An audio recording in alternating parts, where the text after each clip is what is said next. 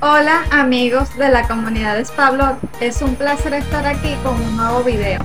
El día de hoy les quiero contar mi experiencia yendo a un centro comercial muy conocido aquí en Maracay. Como sabrán, en estas fechas todos estamos preparando y decorando ya que se acerca la Navidad. Y en los centros comerciales no puede faltar la decoración navideña. En estas imágenes podemos ver lo bonito de la Navidad y cómo, a pesar de las adversidades que hemos pasado en otros años, aún se conserva el espíritu navideño. Mi parte favorita de estar en este lugar es ver el árbol de Navidad, el cual me pareció gigante y muy bonito, decorado de una manera muy hermosa con sus luces y guirnaldas.